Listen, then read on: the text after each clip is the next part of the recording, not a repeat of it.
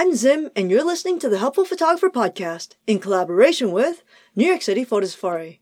To register for a safari, please visit newyorkcityphotosafari.com. A lot of photographers love entering photo contests, and there are a lot of them out there.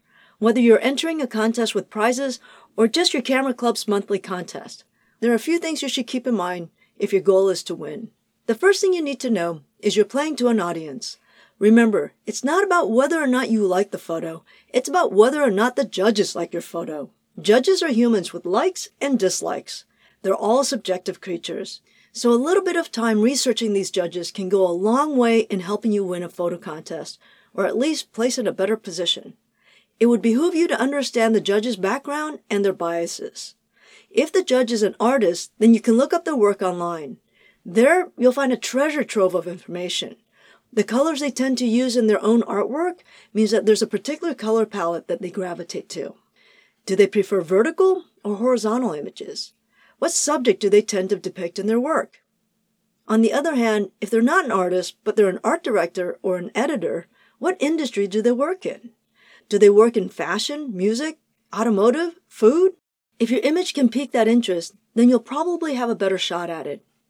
Very occasionally, the judge or judges won't have an art industry portfolio that'll help you.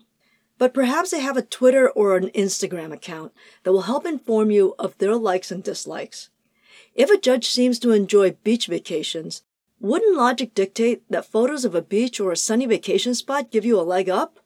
If you find a Twitter post about how they hate spiders and you submit a photo of a spider, will they still be objective? As you've noticed so far, I haven't mentioned anything about settings or depth of field or focus.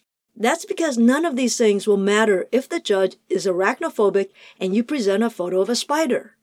Although it is easier when there's only one judge versus a panel of judges, I still think it's important to do a little bit of research about your audience. Beyond all of this, you just need to put your best foot forward and walk away. Depending on how much competition you have, the whole contest can really come down to luck of the draw and has nothing to do with how good the image is. Let me share a story with you. A while back, I sat in on a noted New York City photo contest. There were nearly 6,000 submissions and 5 judges who worked in the magazine and advertising industry. Let's think about this. If the judges looked at each image for only 5 seconds, it would mean that it would take them more than 8 hours to view the images without a break or discussion. Although in the end they did not look at every image for 5 seconds, it still took all day. What I observed watching those judges score the images was that the scores got higher after a break where we gave them a snack. And the further we got from the break, the lower the score. Now, let me be clear. There were some photos that really sucked that showed up right after the break, and they didn't get a high score.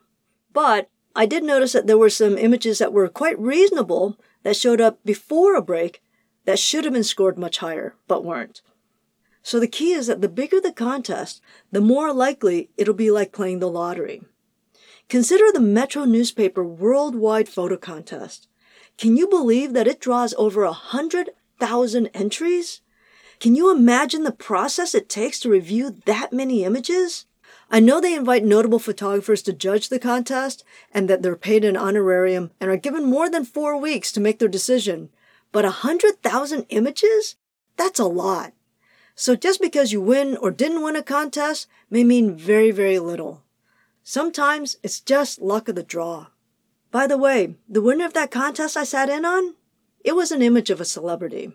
It had been a long day, and the judges were ready to go home because they were giving up a Saturday and they weren't being paid to be there.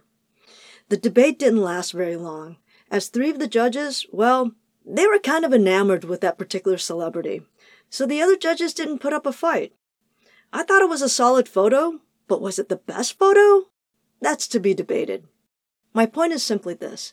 Do your research, do the best you can, and roll the dice.